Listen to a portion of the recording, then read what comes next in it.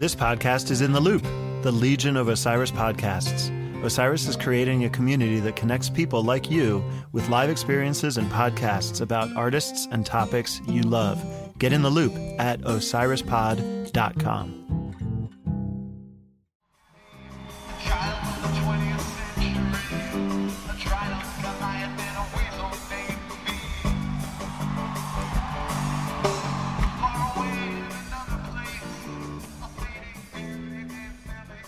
Hello everyone, and welcome to Female Centrics.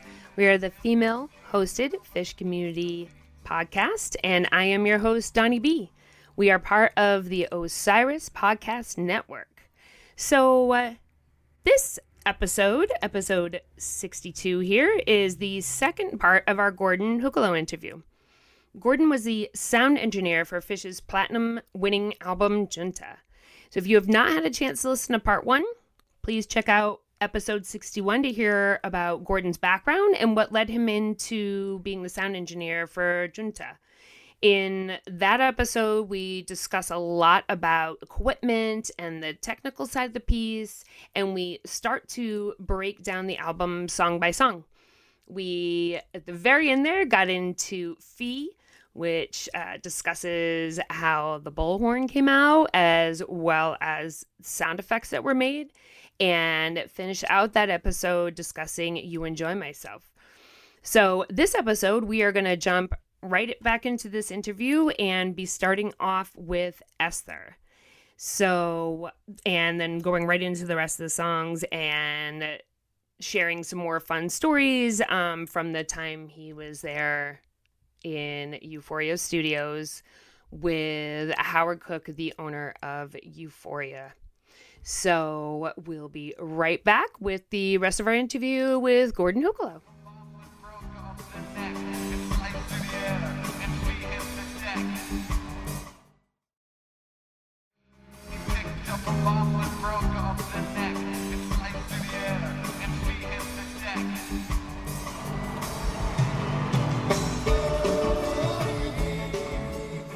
So moving on to Esther. Which, yowza. Yeah. So I recently listened to that before I'd even met you and whatnot. And it had been a long time since I've heard it in studio. And you and I had discussed, I had kind of talked to you because I brought this up to you. I was like, I am floored by how delicate and young his voice is in this. You know, he's just really precise. And then you had a story to tell about this. So I'm looking forward to hearing about the recording of Esther. Yeah, Esther. Wow, what an interesting tune. Mm-hmm. I mean, compared to all of the other songs on the record, it just has. I don't know. To me, it has like a very different feel to it. It's a very dark song, at least lyrically. It's very dark. So, like all the other tunes, we recorded the basics first. Then we did all the instrumental overdubs. But when it came time to do the vocals, Trey wanted to find, that special something in himself to be able to emote the intimate style that he was looking to do. Mm-hmm. That proved to be elusive for him for the first couple of tries, and he kind of got a bit frustrated at it, and we all just kind of said, okay, let's just take a break. So he left the studio, and he went out and, he was searching for his muse, whatever he was doing. Wandering the streets of Revere. Yeah, wandering the lovely streets of Revere. And, when he had left, he was kind of despondent. He was kind of going, I don't know if this is going to happen, But, we were all like going, yeah, it will. It'll be great. So we all took lunch. It was great. So he went on walkabout for a while. And when he came back, you could see it was like a little bit glimmer in his eye. It was like you could see that it was still tentative. Mm-hmm. He was still like, I'm not sure, but I think I'm feeling it. Yeah. And he asked for everybody to leave the control room and to turn the lights down, which we did. So it was just me and him. And I hit record, and I think it was one take. And I don't even know if we stopped to do any punching, to tell you the truth. I don't know where he pulled it from, but as you say, there was an innocence to his voice. It was this really young innocence and this lightness, and with him telling this really dark tale. I love the juxtaposition of this really sweet voice telling this incredibly dark tale. And even balanced off with like the circus music kind of in the background, you know? Yeah. Like, which circuses can be a little dark and happy, you know? So wow. Yeah. Exactly. So yeah, that song almost didn't make it on the record, because of that. But he found it. Yeah. He found wherever he, thank you, Muse, whoever you are. Right? It's the roast beef shop down the street. Kelly's Roast Beef. Oh, That's so right. good. Kelly's Roast Beef. Yes. Yeah. Yes. That we would. Yeah. I love their chicken fingers. They had the best chicken fingers. I wonder if they're still. Oh yeah, I haven't been they in Boston. are right on They're Route still 1. there? Route 1. Oh, You they're got still it. there. Yes, Okay. they are. Oh, awesome! Yay! Well, if I ever make it back to Boston, I'll go there. That'll be great. Yes. Oh, they're delicious. Anytime I head home, my parents down in the Cape, so we hit Route 1, hit up a good roast beef place. There's a few of them down there. Awesome. Yeah. Awesome. So, I mean, what an intimate moment. Just you and him recording these. Oh, so special, Gordon. It really is. I'm like, it's just great. I love it. I have to admit, working with artists, especially ones, when they, start to lack, a little self-confidence or whatever else, I feel really honored that they trust me enough to work with them and not to judge them and to support them through the process. And that's what happened here. And it was, thank you, Trey. That was a great moment. Yeah. That was a great moment. There's an interesting little studio trick I'll share with you. Mm-hmm. It's not like a really big deal, but it did happen. So at the very end, he sings, I'm trying to remember the lyrics, something like a motionless sleep. Mm-hmm. And then it goes, E. So it goes from G sharp down to a G. Mm-hmm. Now, he never sang the G. So what happened was during the mix, I was going, I need to hear that G. I really need to hear it. So I took his vocal and I locked it into a delay line, a digital delay line, a Lexicon digital delay line. And I was also feeding it into reverb so that you wouldn't hear that I was doing this manipulation. It sounded just like him. And so I locked the G sharp in there. And then when it came to drop it down the half step to the G, I think it was a Lexicon Primetime. I don't know if anybody remembers those. They were awesome. There was a switch on it, and you could tune the switch to like drop or go up by half tones. And I tuned it to go down by half tones. So, sleep right on eep. I flipped it down a half tone and just kind of rang it out into the reverb. And again, it's nothing huge or anything like that. But to me, when I was mixing that, I was going crazy without that G. I really needed to hear it. Yeah. Well, I mean, that's your special touch to this piece now, Yeah. Well, as a mixer and producer, I tend to do, a lot of things like that. I loved the outboard gear of yesteryear. I mean, you could do some really cool stuff with it. Mm-hmm. Mm-hmm. All right. So we're moving on to Goldie Apparatus. Again, another funky, weird, awesome, I don't really have anything specific to say about that other than it was pretty straight ahead. Yeah. It was a very straight ahead recording. It was a very straight ahead mix. I mean, like I said, if and when we remember to talk about, how many people it took to actually do this mix because we didn't have automation. It's just a great track. It's just a great track. There's nothing special that I can recall that we did to that. Sure. And they just cranked it out live and then fiddled with it a little bit, and that was that. Well, they cranked it out live, and does it have both piano and organ on it? Do you remember? I don't remember. Nope, I can't remember. Okay, okay. So obviously, well, not so obviously, but the way we were set up in the studio, when Paige needed to switch between the grand piano and the organ, one of those ended up being an overdub.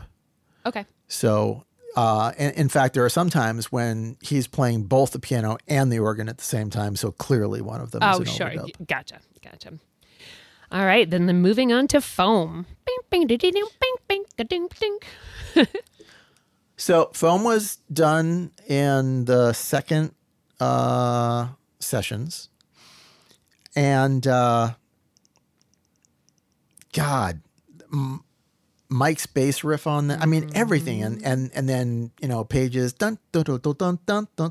Yeah, I mean, everything. Everybody was just like, in the control room, and we were just all dancing. Really? Yeah. It was great. It was just like a lot of fun. Nothing really fancy or special that we really did other than making sure that the mix was right. Yeah. But you guys are playing the back and making sure the mix is right and then getting down in there. Now, was Howard in there with you with all of these recordings? Was he part of this as well? Not so much. Howard had a whole bunch of things going on, and he was there for some of the sessions, but he was more kind of like the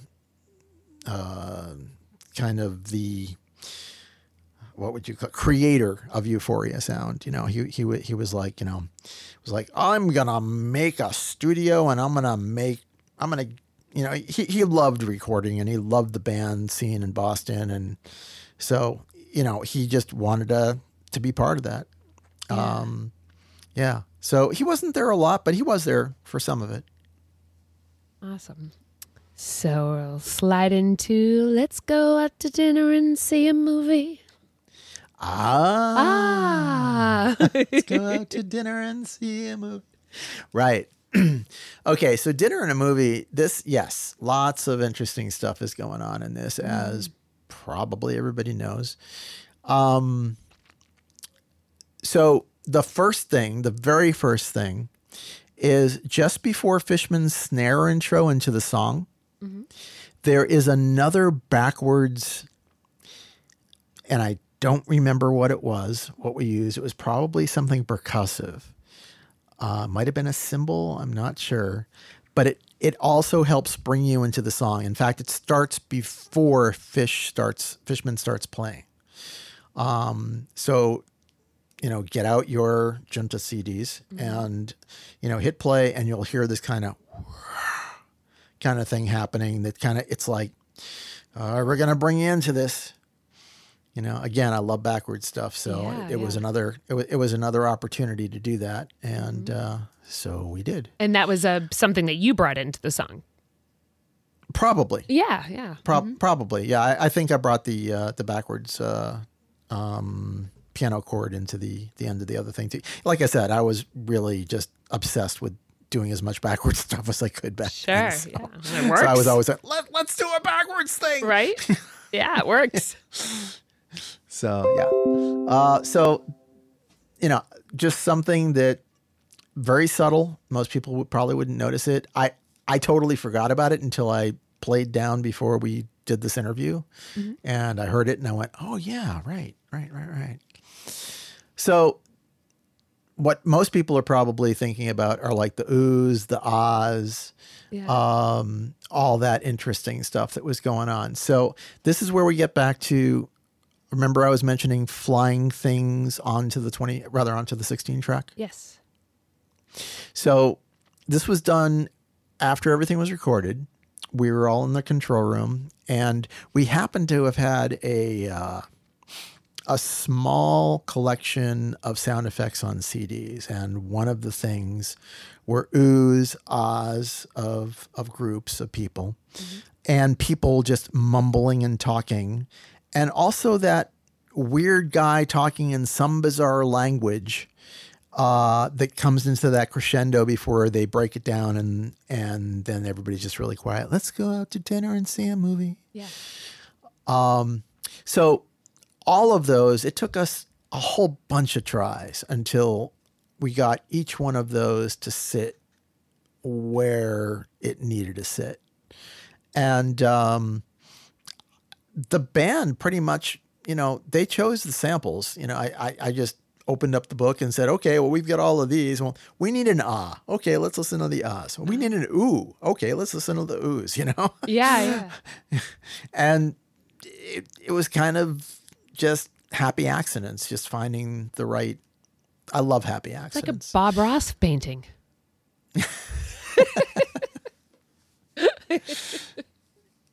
So yeah, just happy accidents, and just trying and trying and trying again and again and again and again until we finally got the CD player to cooperate and play the clip at the right time so that we could record it onto the 16 track. Wow. Yes. Because again, same thing with the sound effects. You had to match it up right at the right time. All of it. So yeah, and there's a ton of that all through the whole song, and I'm not going to go through and tell you where all of them are, but sure. You listen to it and you'll hear that stuff all the way now, when through. they came in to play the song, was this something they said ahead of time? Okay, we have the song, we're going to play it, but then we want this ooh right around this time and an ah around this time, or is this something you guys all work together creating? That's something that we did after the recording. Yeah, together. Yeah, that's something that we did together after the recording. Whether that was premeditated, so to speak, by the band or not, I don't remember. Gotcha. It very well could have been. Yeah. So moving from Dinner and a Movie to, again, one of their epic favorites, one that was written really early, and so The Divided Sky. Divided Sky. Right. The wind blows high. Yeah. Nice voice. Thank you. The only studio trick we did, if you want to call it a trick, was that at that particular point in time, for some reason, which I have no idea why, there happened to be a glockenspiel sitting in the studio that was on a mic stand. Mm-hmm. And one of the guys in the band saw it and said, "We've got to use this on the intro of the song." And if you don't know what a glockenspiel is, I think it's a marching band instrument, okay, which is kind of like a xylophone. It's pretty small. Yes. Mm-hmm. The problem was it was out of tune with the track. Mm. It was out of tune with their instruments. I think the glockenspiel was actually tuned improperly or something. Mm-hmm. So again, the 16 track had a varies speed on it. So we basically played the beginning of the song a bunch of times while I was tuning the multi-track to get it to the right speed so it would be in tune with the glockenspiel. And we got it, we tracked it, and then we locked the tape deck back to its normal speed and just went on with everything else. But that was an overdub. Now, did Fishman play that? I don't remember. Okay. I would think that would have been something that Paige would have played, being a keyboard player. Yeah. So Fishman plays marimba. Oh, okay. Yeah. I didn't know that. Yeah. So I'm not too sure if he was playing that. Oh well, he very well could have. Yeah. I need to watch more Fish shows. Oh yeah. Well, I want to take you to your first Fish show. That's what I want to do. To fly back here when they get back in town. I've been to a Fish show. That's right. You have been. Yeah. I have been, but no. You haven't been with me though, so we're gonna do it. All right. You just let me know when. Yes. We'll make it happen. Yes, definitely. That's great. So, and you know what's funny? So Divided Sky, I know there's only a few, lyrics into it, but it was, from the best of my knowledge, it was one of the songs. So they used to, I won't even say this is before they met Mike and Paige, but for sure, like Tom Marshall, the lyricist, and Mark Darber, who was there in the early years, as well as Trey, they were all at Princeton Day School, and they came across this giant metal rhombus that was like set in the woods at that point in time. That was a gift for Einstein, I believe. And so these kids, they're out in the woods and, tripping, running around, whatever it is. And they come across this giant rhombus, and they ended up being able to like climb on it and in it. And there was a handful of songs that were really inspired from being around this. And a few years ago, so it ended up kind of like a mecca for Phish fans to come to, and still is. And but it was in the woods, so they ended up moving it because I guess it was a graffiti and whatnot on it. So they moved it into the field. So a few years ago, I was actually able to go to the rhombus, and it was very interesting to me because when I knocked on it, it sounded like it was in the key of Divided Sky. Oh, how cool! Yeah. Definitely. There's a little like portal on the top of it. I was like, this is a portal to Gamehenge, which is like the whole story behind, It was locked though, so I wasn't able to get into it, but it was pretty cool to be on it. But I did find that pretty neat to have it be like, wait a minute. I'm like, I was like kind of singing the note with it. I was like, I'm pretty sure this is in the key of Divided Sky. This is really neat. That's a great story. Mm-hmm. So going into David Bowie, again, to me, I sort of relate this with the Divided Sky and You Enjoy Myself, sort of these compositional epic journeys of sorts with just a couple of lyrics in there. So tell me about David Bowie. So David Bowie was pretty interesting. That was during the 3-day session, the first session. And so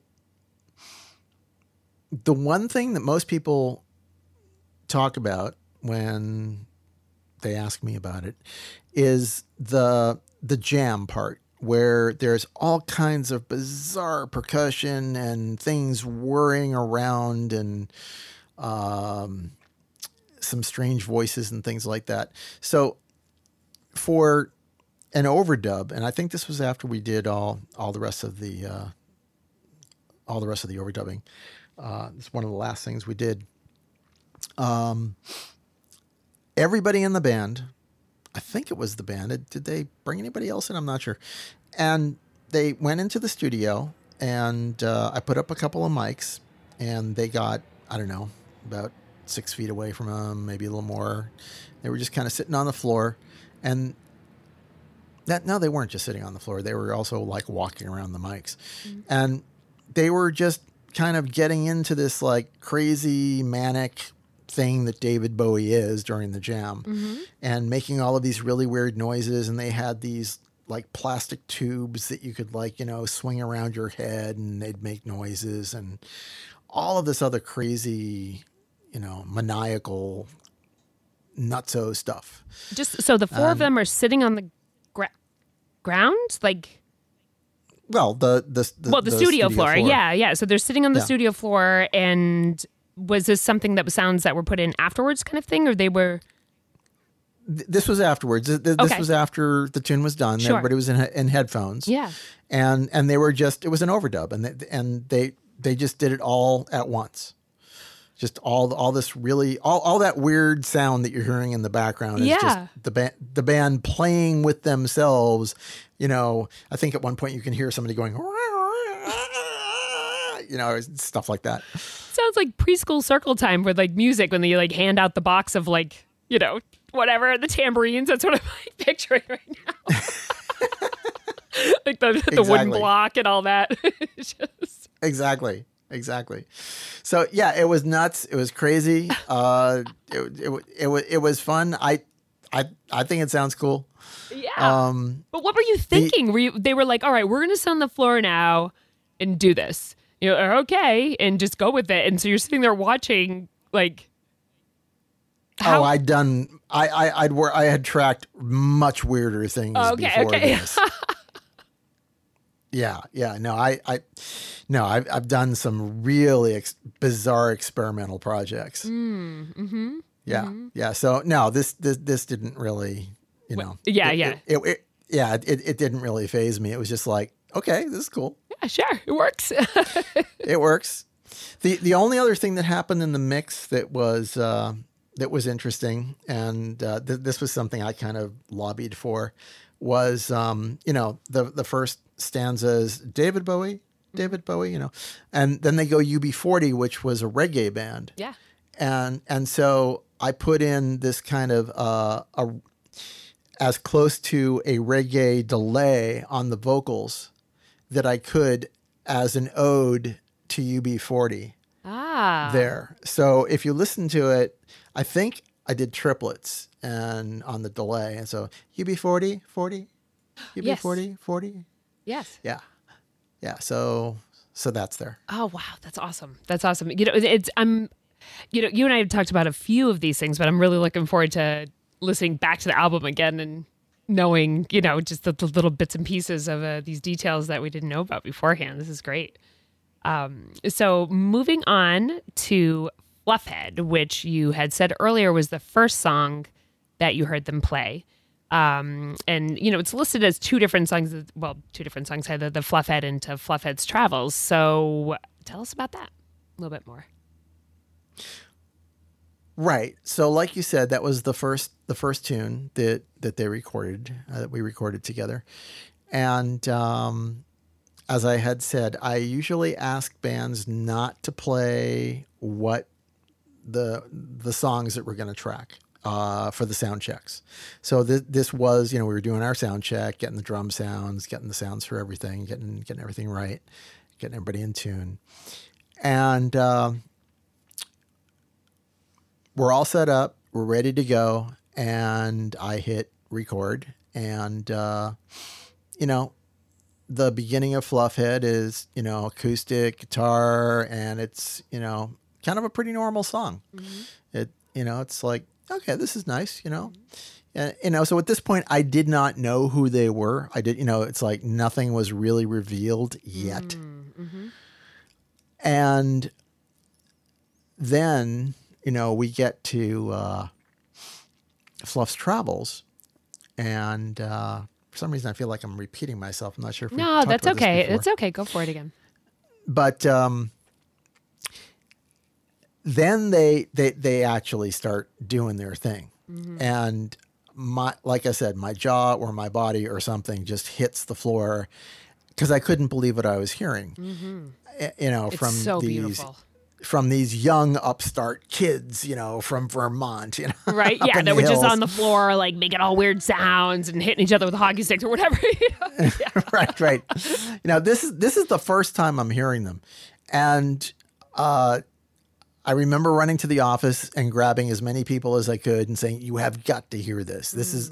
I cannot believe this is happening. No charts." It's like they have everything committed to memory, and this is complex stuff. Yeah. This is like, this harkens back to all the prog stuff that I loved. Mm-hmm. And I'm just going, what on earth? So yeah, this is when my eyes got opened to who they are. Sure. Yeah. Ding, ding, ding, ding. We got a winner here. Yeah, it was just, I'm just going, okay, this is not the run-of-the-mill local band. This is, there's something going on here. Holy mackerel, what's going on? Yeah. So that was the song. So when they went on hiatus, they stopped in 2004 and they came back in March of 2009, which, I went to the last show I thought I'd ever go to. It was Coventry in 2004, and I actually drove up by myself 6 weeks pregnant, and I worked at a Turkish food stand for my tickets, and these guys were straight off the boat of Turkey, and they're like, "You're here by yourself, pregnant, your husband's at home, like, what are you, lady?" And I'm like dancing and cutting onions and like, whoa, and so I showed up to work like the next night, and they were like, here's, like, just go, you're fine, we don't, like, it's good. So like went out, they just cried, really thought that I was at my last Fish show, and then, when they came back, it was just this, we had these few years that a lot of us, would, followed them around earlier in our younger years had gotten married and started having kids or careers or whatever it is. And now we're coming back as like, I guess, real adults or whatever. I guess I don't know if any of us are real adults, but we're good at it, and the first song they came back with was Fluffhead. And it was right before like webcasts started, but I was able to hear it really kind of grainy on my computer. And when they came back with that, there was not a dry eye in the house. I was on my side just sobbing. It was like, we got you back again. That was the one they came back with. Yeah, I had heard that they had broken up, and I was very sad about it. And so glad they got back together. It's but it's interesting because it was the years before that. So for me, I started in 94 and I followed them around. It was the whole hippie thing, hairy armpits and dogs and burritos and, like it's just this whole thing going on. And it got pretty dark in those like early 2000s. And I sort of dropped out a little bit. I was living on the West Coast. I was living in Oregon at the time. And I really jumped into the Grateful Dead at that point. I mean, that's what got me into Phish. But once I hit Phish, that's all I listened to. And so when I was out West, and it was just the scene, there was just a lot of drugs and it was really intense and it got really rough. And it was, Trey was having a really hard time as well. And so it was just all around, everybody needed the break. It was the best thing that could have happened because since they've been back, it's, to have a band when you go to see them live and you're actually really not only excited to hear new music, but you already know the lyrics to all the new music. And that's everybody as a community. It's such a unique piece of this, Yeah. It's, you told me about following them around and, when you first told me that, what 124 shows? How many shows did you say? 127. 127 shows. What came across, my mind was that you were following them around and gave everything else up for 127 shows straight. Oh, yeah. I wish. No. No. A long span of time. Like one of the women I just interviewed, she had been to 700. I've interviewed somebody who was been to 400. So the one who had been to 700 was there at the very beginning. And so God. So she was going to like Nectar's every night or, those sort of things. So you kind of like clock in those. And then another one with that was Mary Boggs, another woman, Jenny Chadbourne. She's been to over 400. Her first Phish show was just a couple of months before mine. But again, just sort of just kept going, in between them. And now I'm able, last year was like a big year. Last year I got 12 shows in. But, I'm averaging, it depends on how close they are, because we do work, obviously, and we've got kids now, and I've got the queen of it all with an auntie who just will take my little one, and my older ones are older, they're older now, so it's a little bit easier to scoot away. But, 127 is like a drop. Like, that's all you've been to? No, I'm kidding. It's like, so how long until the kids are going with you? So they've all been. Yeah. Yeah. Awesome. Yeah, definitely. So my oldest, I had a Phish Kids. I'll send you a link to it. I had a Phish Kids episode. Few, I think like last year or whatever. And so my oldest is 18. His first show was in 2003. I brought him to a festival because he was still nursing. So I was like, all right, we're going to do this. He's got to come, And so he's been to 10 shows. And then my daughter Daphne, she's been to 7 or 8, but she actually was really great. We were front row at a Trey band show. She had written him a letter. And she actually was able to hand it to him at set break because we were front row. We came back, we went to the restroom, we came back, and he had handwritten her a letter thanking her for what she did. So she went viral with that one. That blew up. And then my littlest one is 4, and her first show was 10 weeks. She was 10 weeks old. She's been to 4 shows. So, oh my God. Yeah. There's a big community. There's a big group on Facebook called Little Ragers, and there's little sections in the back where the family groups are, where they really protect the little ones and whatnot, and because all of us have babies now, and there's sometimes, obviously, I'm not going to bring my kids to a Madison Square Garden show, but something like SPAC or Great Woods or, these outdoor shows are very accessible and they love it, Starting them out right. Yep. Starting them out right. Showing them where the gold is. That's, yeah. Exactly. Yeah. So we are going to take a quick break and we're going to jump back into Contact because this is the whole reason why I met you, right? It is actually, yes. Yeah. Awesome. All right. We'll be right back.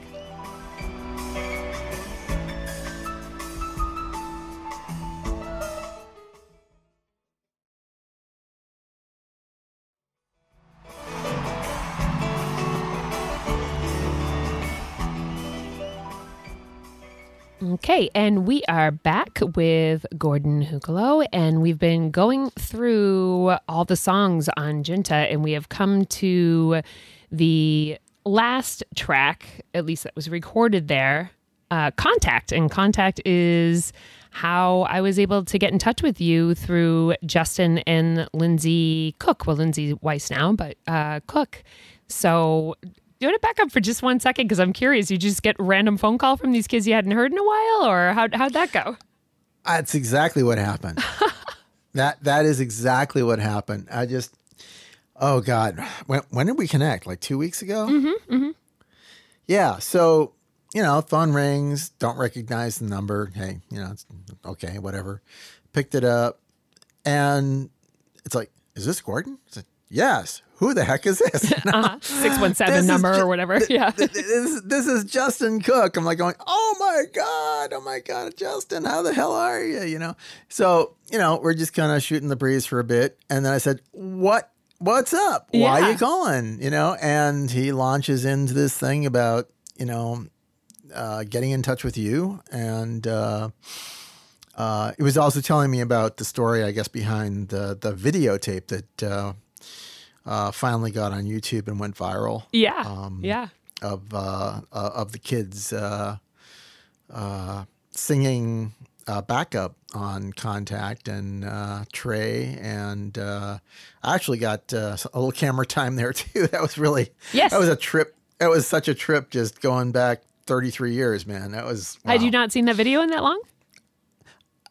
No, I had not. Wow.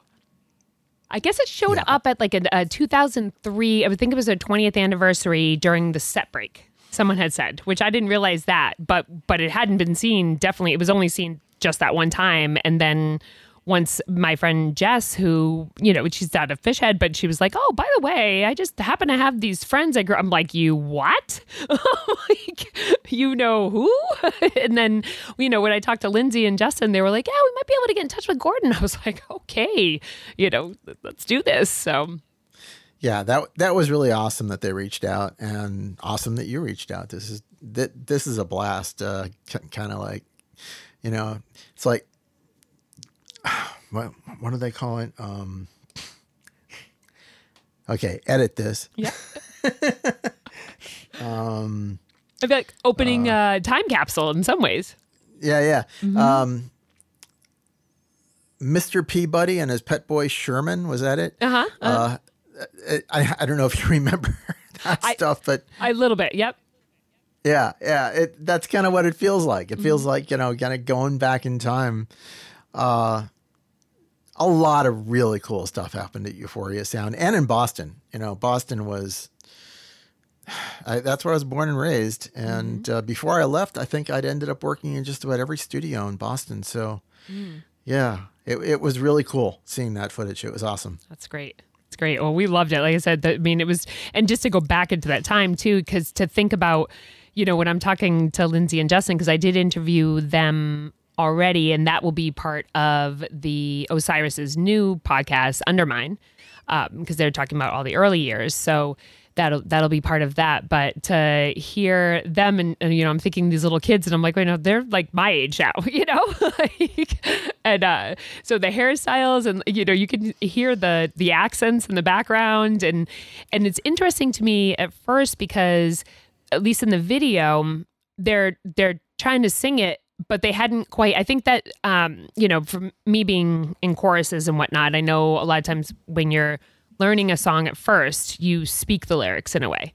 So my assumption is that that's what Trey was going for it first, because then they were like, well, what's the melody? Can you like, how does this part go? So if you want, like, yeah, let's talk about all these little kids in there, and which were apparently all like friends and neighbors and cousins and aunts and all of that. Well, don't forget that Howie's wife, Francie, she was a school teacher. Oh, okay. Mm-hmm. And I think, I don't know, whatever grade it was that most of those kids were, that's where they pulled most of the kids from. Mm-hmm. It was like overnight too. Like Howard came to the dinner table and was like, okay, this is what we need to do. And then the next day they're all in the studio. Yeah, it was awesome. It was... That's been chaotic, I would imagine.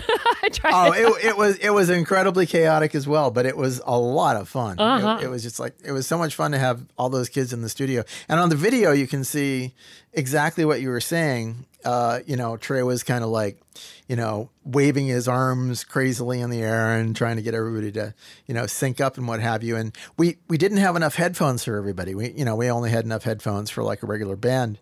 So, when we went to track it, I think Trey and was it Fran, or was it the woman next to her left on the video who had a set of cans on too? Anyway, there were probably like 4 people there that were kind of like directing everybody, and the kids were great. I mean, they followed along. I think we recorded them like 5 times in a row, and we just kept, doubled it, then tripled it, then quadrupled it.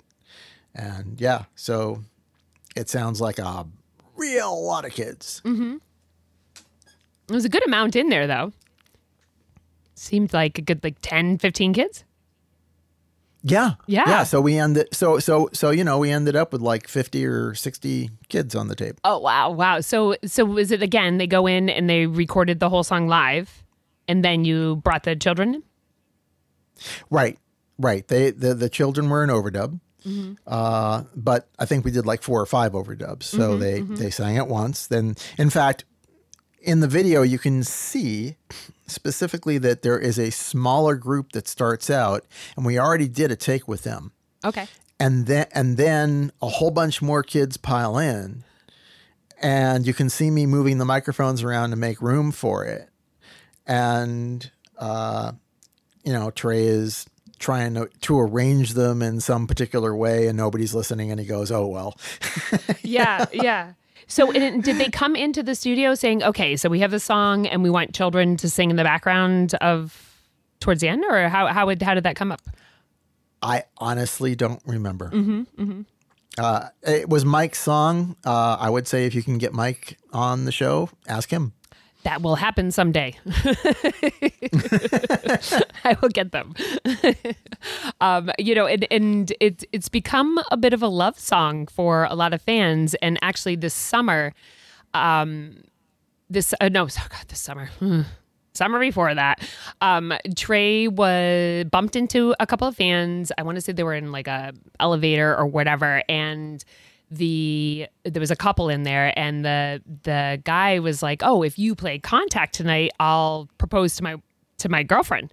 And so out of nowhere, during the middle of the show, all of a sudden Trey just goes, all right, guys, I just got to do this.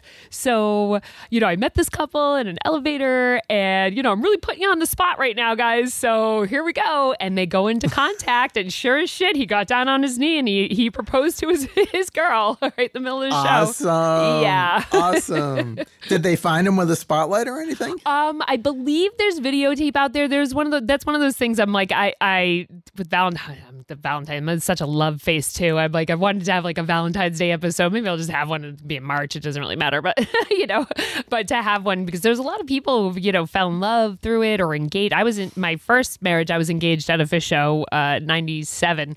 But there's a lot of, I went to, my friends Sarah and Justin had their wedding at Magna Ball, and, everybody was part of that piece and whatnot. I mean, this just really it's just becoming, it is part of all of our lives. We're so integrated with each other that, these specific songs have such meaning, and we have such, huge parts of our life. Like my daughter Cassidy was born to the song Free, those sort of things that are so significant, with that. Can we take a moment and just, I was going to say a moment of silence, but this is a podcast, so silence doesn't work. But just take a moment and just be thankful that this whole thing just happened, just manifested, and how you've been telling me and how I've been, watching on the internet, and how this music has changed so many people's lives and connected so many people. Music is the most important thing in my life. Me too. It always has been. And to see this happen and to know that I was a part of it it's kind of a big reason why I got into doing what I wanted to do, was because music gave me so much joy when I was younger that I kind of made a promise that if there was any possible way that the universe was going to let me do it, I wanted to give back a little bit and maybe be a part of whatever part that was of helping to get more awesome music out there in the world. Mm-hmm. And it, so with the pandemic, we have this lag in live music, right? And somehow, a lot of it has to do with, for me anyway, my own personal, and I know there's thousands of us, so I feel like I could speak on behalf of a lot of people with the groups on Facebook and the connections that we all made. There's so many people that I've met just through Fish, and even just people that I've interviewed on my podcast that I immediately consider, like you, I was just saying, I'm like, we're best friends now. It's cool. Like, we'll talk about everything, but you just have this connection because there's this base of such passion, and we need this as far as, we keep going on it, but the band needs it just as much, and the Beacon shows that Trey did, and for raising the money for a recovery home in Vermont, it was over $1 million raised. And every week a lot of the groups would pitch in and donate just on behalf of their own group, as well as donating from their own pockets. And every little bit, and every little bit counted. And this is what we did as a community, and you're so right. It really is. And you are a significant piece of this, because as I had mentioned earlier, Fee came on and I was like, this is it. This is it. It was immediate for me. Immediate. And a lot of people that I interview talk about that Junta was the first album they heard, and it was either an older brother or at summer camp, or, that sort of piece that really just paved the way for where we're going. We talk about just think that we get to be alive during the time that Fish is here. It's like, yeah, no, it's awesome. It's awesome that it's triple platinum. It's just, it's incredible. I have to give Trey a shout out though for the stuff that he's been doing during the pandemic in New York. That the new arrangements with the strings and everything. Oh my God. So beautiful. Phenomenal. Just gorgeous. And I'm a real sucker for putting symphony orchestras with rock bands. That's like that, if you want to get me off, it's like just get some really good synergy going with an orchestra, and a great prog band or somebody like that. And that's Nirvana for me. Right? Yeah. And he really rewrote a good chunk of the songs for the Beacon Jams, and not rewrote them, but to added these pieces of, the women singing and the horns and the, all of it. Because there was quite a few songs that Trey Van hadn't played before that were classic Fish songs, just even something so powerful like the Carini, just the beginning of it with those horns is just gets you, and to have that in the middle of all of this, just absolute bliss. It really helped a lot. It helped me a lot. This has been a really challenging time for everybody. Sure. And in my feed the new version of "You Enjoy Myself" with the strings, and then having the whole band come in, and it was just like, oh man, I was in heaven, because that's like, I tracked the original version of that, right? And it was just so great to hear it brand new.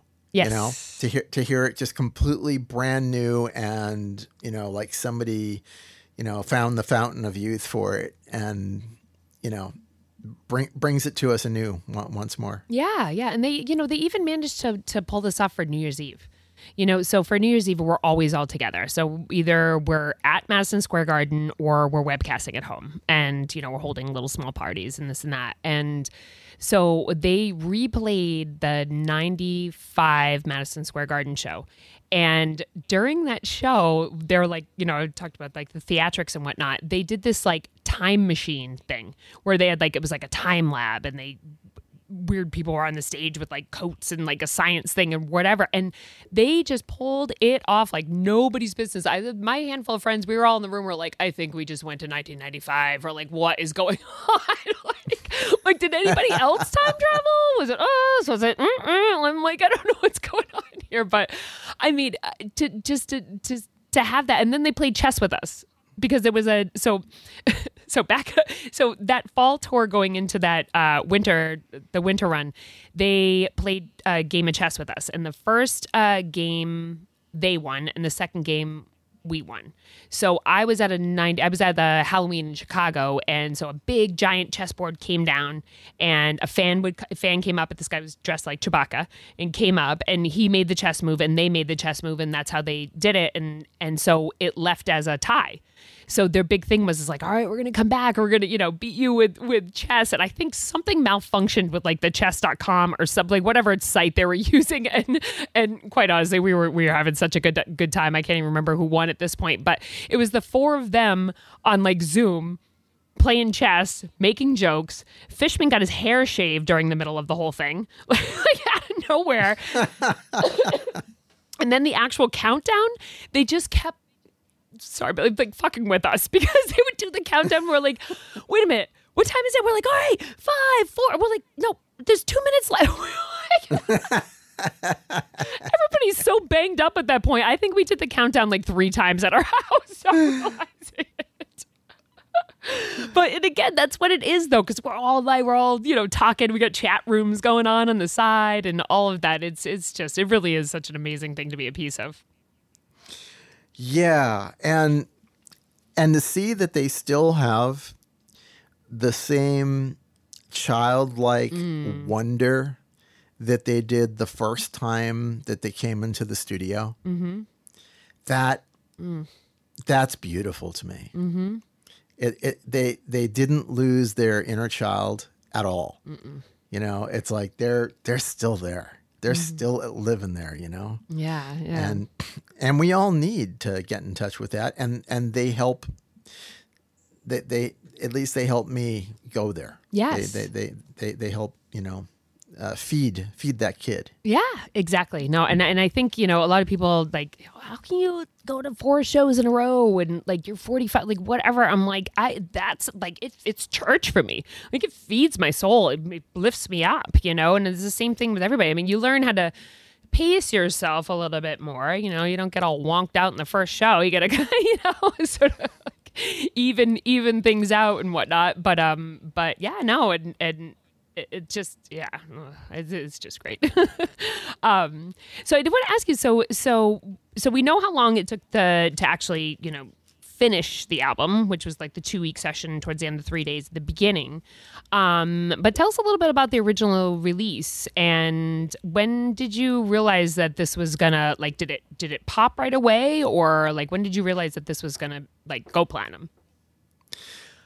Well, the first thing that I noticed in between the first sessions and the second sessions was, I believe they played this really great club that I used to love called the Paradise. I've been there. In Boston. You been there? Yeah, of course. Yep. Awesome. I went to school in Salem State, so I used to go to Boston all the time. Yeah. I love that club. I've seen so many awesome acts there. Sure. And there's just something really intimate about that setting. I just really love that club. And I didn't even know that they had played there, but what I did hear was that they sold it out. And that was kind of a harbinger for, what was to come, clearly. Everybody was talking about it. People couldn't get in. So I knew something was going on. I didn't know a lot, but I knew something was going on. The other thing that was interesting was, once we had put the master together and got the order of the songs together and the right spacing between them and all that, they ordered like a ridiculous number of cassettes, and they wanted them to be as hi-fi as possible. They didn't want us to ship them out to some like high-speed duplicator. So one of the things that I had set up at Euphoria was a real-time, probably about as hi-fi as you could get at the time with pretty high-end cassette decks, a dubbing system. And I swear, if staff was there, those decks were running. Like whenever I walked into the studio, week after week, month after month, those decks were running, recording, making those cassettes. Cranking out to, wow. So you made the cassette tapes right there in the studio? Yeah. What? Yeah. So is that the, going back to, I kicked myself for not remembering what that gentleman's name was that did the review on it. But in that article, he posted a picture of the tape with the tape cassette. Is that what the original tape cassette looked like? It was like a man like yelling or something like that on it. Yeah. Okay, so it wasn't the Pollock, that black and white, No. It was well before that. Wow. Yeah, it was well. So we're moving into '89. Yeah. I'm for lots of reasons I've made the choice to move to Los Angeles. A very, very dear friend of mine, one of the owners of a mega studio called Soundtrack. They've got a gazillion studios in Boston and New York. He was saying, Gordon, you got to get out of Boston. It's like it's the music scene's drying up here. You if you want to go to New York, I'll give you a job right away. I said, I hate New York. He said, okay, go to LA. Get the hell out of here, man. You're just not going to be appreciated. Yeah. So, he said, he told that to me in '87, and I flew out here in '87 just to get the lay of the land. And I made my decision. I said, okay, absolutely, that's going to happen. So in '89, I filled my little Celica with everything that I could possibly fill it up with to put in a small apartment, just to, see if I could hang a shingle or, continue. I really wanted to continue making music out here. And so I drove across the country, which was awesome. That was just, I loved it. That's the best. It's the best. Yeah, by myself, it was really cool. It was really cool. Yeah. It was. I loved it. It was just. What route did you take?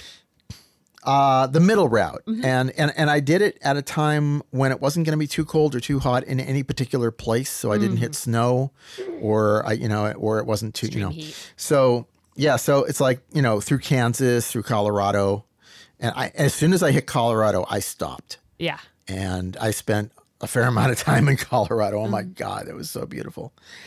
So, yeah. So now I forgot where I was.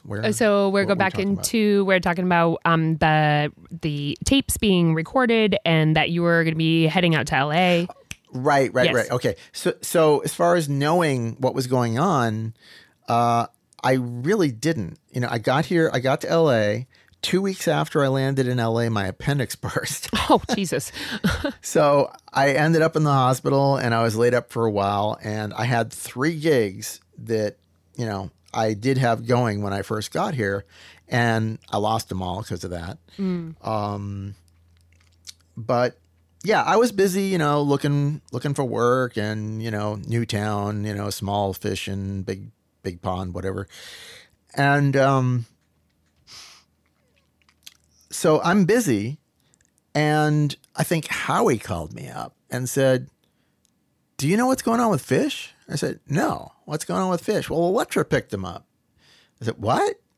"Yeah, Elektra picked them up." And I think this was like 92 or something. Maybe 93, but yeah. Mm-hmm. Yeah. So I didn't know.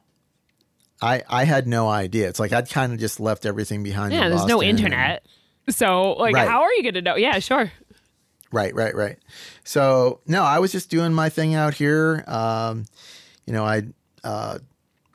ended up going to work for this really interesting gentleman. His name is Jordy Hormel, and part of the Hormel, spam, all that. Yeah. And, he owns a studio out here called the Village Recorder, which is a very, very famous studio. And like everybody's made records there, Fleetwood Mac, Supertramp, it's like, you name it, they've made the records there. So, I went to work for him in his private studio, but, knowing that the Village was there, I always made sure that I got a chance to do work at the Village as often as possible because it was an awesome studio. And, so I was kind of busy, working on some records and what have you. And I remember Stephen Still's manager somehow got into the studio I was working in. He heard some of the record I was working on, and he said, "Hey, do you think you could do something like this for Stephen?" I'm like, well, well, hell yeah. Yeah. Hell yeah. So, I don't know how long later it was, but we went over to Sunset Sound and did a couple of cuts on a solo album called Stills Alone. But after that, things kind of slowed down because the deal is in Boston, the studios had their own engineers. In Los Angeles, and I did not know this, in Los Angeles, at least on the music side of things, the studios don't hire engineers. They hire runners and seconds. So getting a music gig out here as someone who'd totally cut their teeth and paid their dues in Boston, I was a full-fledged engineer, knew what I was doing, could make records, all that. It was almost impossible. In fact, it was impossible to get a job at a music recording studio with the status that I had. So, I had started working on film scores back in Boston before I came out here. Film was starting to fascinate me, and I thought, maybe this might be a good time to start looking into doing sound for picture. And so that's when I kind of started looking into that, and I started my company out here, GDH Digital, and started out doing demos for composers and stuff, and then started doing some books on tape for Time Warner and Bantam and people like that. Oh, nice. And then finally started making some connections in the film industry and started to, get my chops together to figure out how to do that. Yeah. And it was probably a really good time to do it too, because the music industry was starting to die at that point. And but sound for picture, man, that was going great guns. So almost every musician that I know, let me say it the other way around. Almost every sound editor or mixer for picture started out either as a musician or as a music engineer or producer. And I found that to be really, really interesting. Moving into that one, yeah. And so did you end up, so you were moving away from the music and whatnot and going into, which I'm looking forward to hearing, like what you're up to and what you've got going on right now and what you want to promote. But like, did you end up, because first I'm like, oh, bring you to your first show. And then I'm like, that's right. I remember you had been to a couple of them, but did you end up staying in contact with the band afterwards, or go to any shows, or, go on to lot and see all of us weirdos running around, or, Oh, yeah. So in the early 90s, I heard they were coming out here, so I called the management company. I said, "Hey guys, you got to get me a pass." And they said, "Okay, sure." So they got me a pass, and and it's funny you mentioned, like, did you mention a parking lot by any chance? The lot, yes, the lot. You did. It's our house. Okay. It's our home away from home. So that answers so much for me, because I didn't really understand what I was seeing when I got there. So different from any other thing.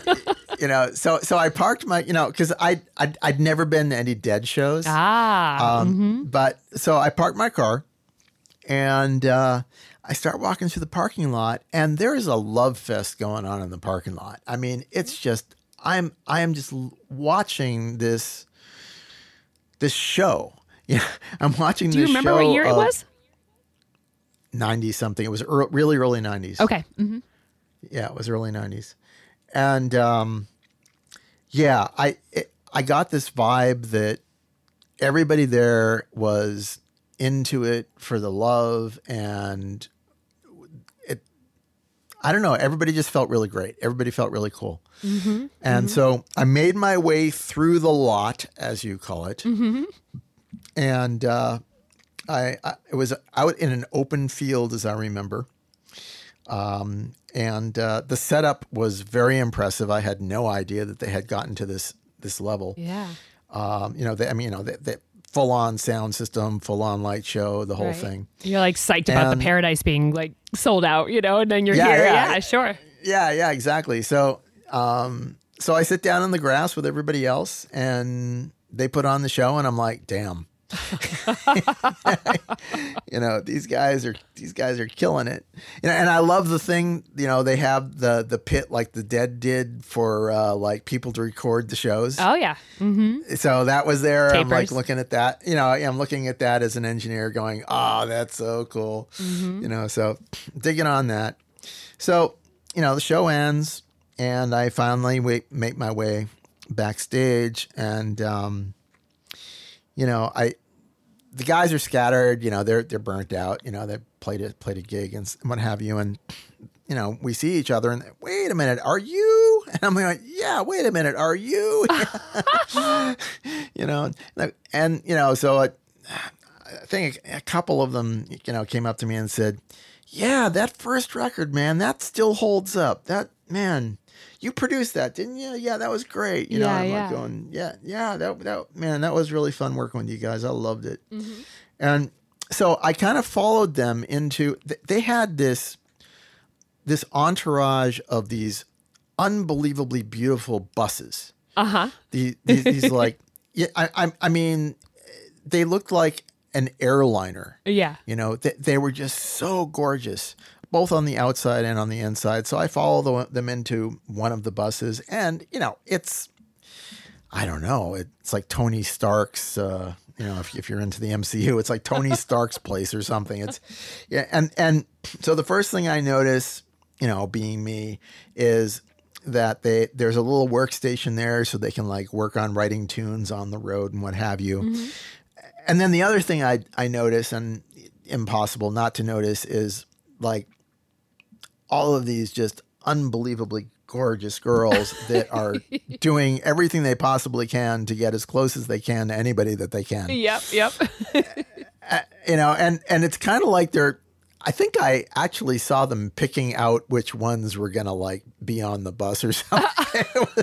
A bunch of goofy looking dudes too, but like, oh my God. At that time, they've really good, they're like fine wine, Oh my God. It was, I have to admit, I mean, envy for sure. Yeah.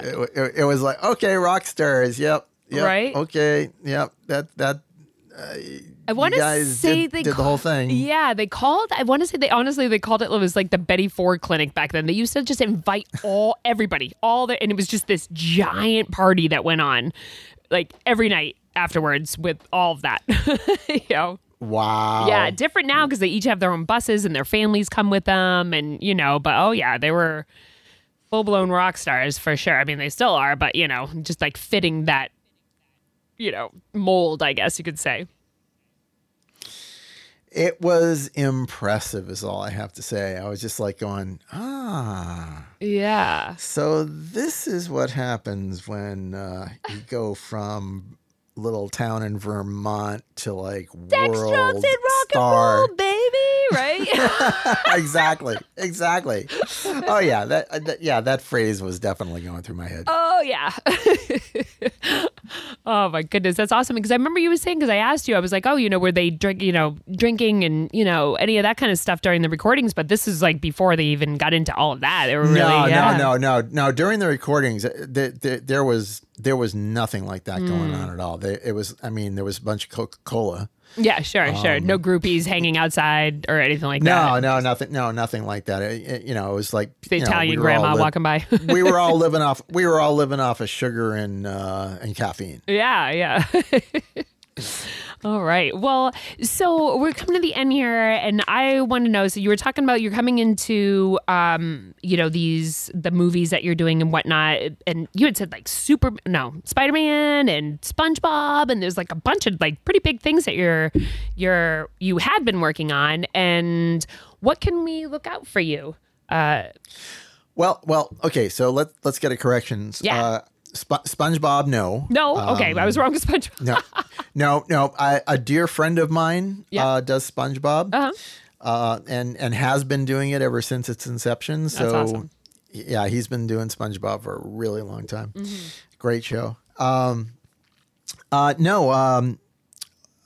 God, I could spend. I mean, we're talking about like 30 some odd years of course, sure, yeah. What have you been up to for the past 30 years, by the way? Yeah. It super short, consolidated. Once I got my footing out here, so to speak, I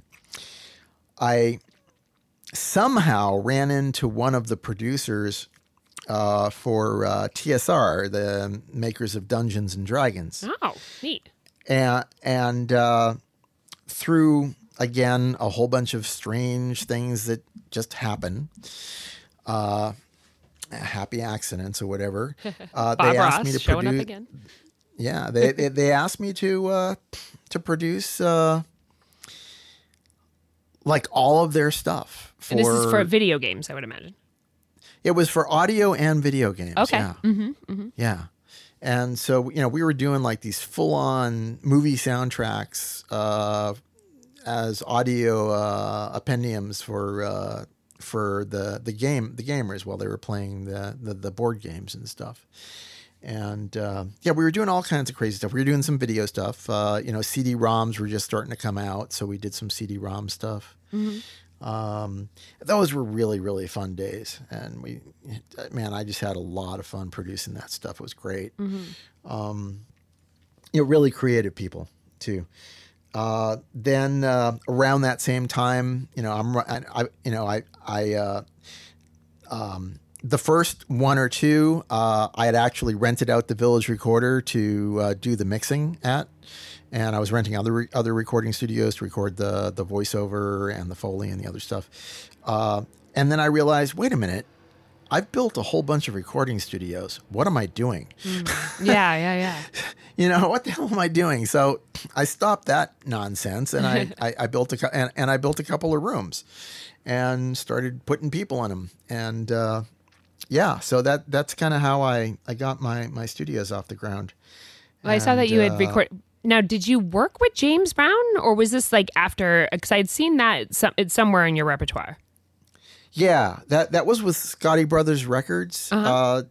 They had signed him and had gotten a hold of a bunch of his material. I didn't actually get a chance to work with him directly. Okay. I was one of the first people in Los Angeles who had adopted Pro Tools, which you might have heard of. I've heard of that. Mm-hmm. Yeah, it's owned by a company called Avid now, but it was DigiDesign back then. Mm-hmm. And as a result of like being one of the only people in town who was like, really versed with it, I was sought out a lot to do a lot of the really early digital manipulation and what have you. Good move. Mm-hmm. Yeah, so that was really cool. And I did a bunch of work with Scotty Brothers Records. And then around the same time, got hired to do the sound supervision for a really cool science fiction show called Babylon 5, which was awesome. I mean, just really loved doing that. That was so much fun. And it just kind of kept on, blossoming like that. The past 4 years, somehow I just ended up getting big time into animation and, doing a bunch of shows for Marvel and Disney and Nickelodeon and my brain is is falling out of my head. So I can't remember all of them, and I don't have it written down in front of me. But yeah, so did a bunch of that stuff. It's actually really cool to go to Netflix or go to the Disney Channel or Disney Plus and to see your work there. Yeah. It's really, really cool. It's really awesome. And you are looking to get back into producing sound engineering, music, right? Albums, records? You're looking for bands? Yeah. I really, really miss music a lot. Yeah. I mean, music is, it's my soul. That's where my soul lives. And yeah, so I thought, okay, we're in the middle of COVID.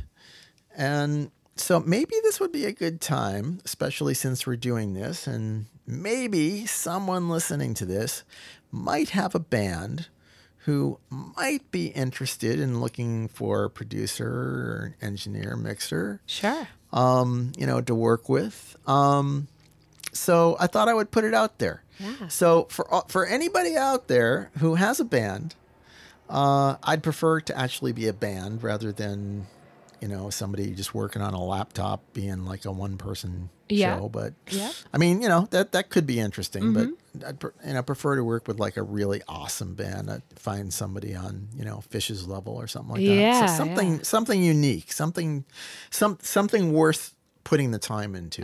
Yeah. A dear friend of mine, DJ Moore, he's the drummer for a band called Jaw Gems. And so on the way here, I was like, I'm getting in touch with DJ because I'm wondering, because I know they put out an album whenever they did. But I mean, this is the thing is like, so I'm going to promote this piece separately from just even the podcast, just to try to generate, more people getting this piece of it. And because, I mean, you say like, hey guys, by the way, the sound engineer for Jinta is looking for bands to what? Like who? Like, are you kidding? So I'm hoping that this is going to be helpful to you on that end. And no, I appreciate that. And make sure you say producer engineer. Yes. Yeah. Cause I definitely want to produce it. And, between you and me or the rest of the world, just the clause at the bottom of the last email that I sent you that was cleaned up is, if you're interested, please send your submissions to businessop1@earthlink.net. Only any submissions to the GDH digital address will be disqualified. Great. Well, Gordon, this has been awesome. I even skipped over a couple of things because we've just been going but I feel like we've gotten there's definitely 2 clear episodes in here, and it's been an absolute joy to talk to you about all these, little secrets that, people don't know. And I'm really hoping the band is going to be able to hear this too and be able to like open their time capsule and hear what you have to say. It's so precious. It really is. Well, thank you. And Don, it's been a joy connecting with you, getting to know you. As I said, I very interested in staying connected. Absolutely. And sharing different music. Like you said, you sent me that band. I'm definitely going to check them out. I'll send you some other stuff. Oh my goodness, I'm loving that Genesis, the Selling England by the Pound. Yeah. Oh, so good. Isn't that a great record? Yeah. It's yeah. an awesome. One of my best awesome friends, album. I've been sending her stuff to, and she's just sitting there. She's like home. She's like, oh my God. And then this song and this song. I was like, yes. And there's the band Yes. You know? Yeah, no, it's awesome. It's just All right. totally awesome. Well, great. Well, thank you so much for everything you've done for our community and for producing this amazing album. And now we're friends and being part of this podcast. We really appreciate you. Well, thank you so much, Don. I so appreciate you too. It's, I'm so glad that Justin called. This has been tremendous fun, kind of going down memory lane, and yet it isn't just memory lane. It's still happening now. Yes. It's still happening now. So Yes. that's incredibly exciting. Yeah. All right. Yeah, it's awesome. Great. All right, Don. Well, thank you. Yes, thank you. All right.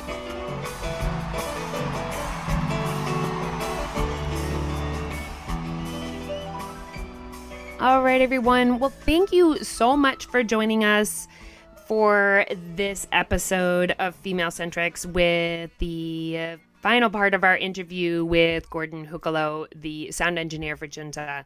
It has been an absolute pleasure getting to know Gordon and learning all these fun little background secrets of the recording of our Fish's first album, our beloved first album, Junta. And remember, if you want to be getting in touch with him for possibly producing a record of yours, or if you know anybody, and if you want to check out more of his work, you can go to his website, which is www.gdhdigital.com, and you can contact him at admin@gdhdigital.com. So remember that we are part of the Osiris podcast network. And so if you want to check out some more amazing podcasts, they're doing some great work over there. Please go on over there to osirispod.com. And yes, we will see you again or hear you again. Thanks, everybody. Peace.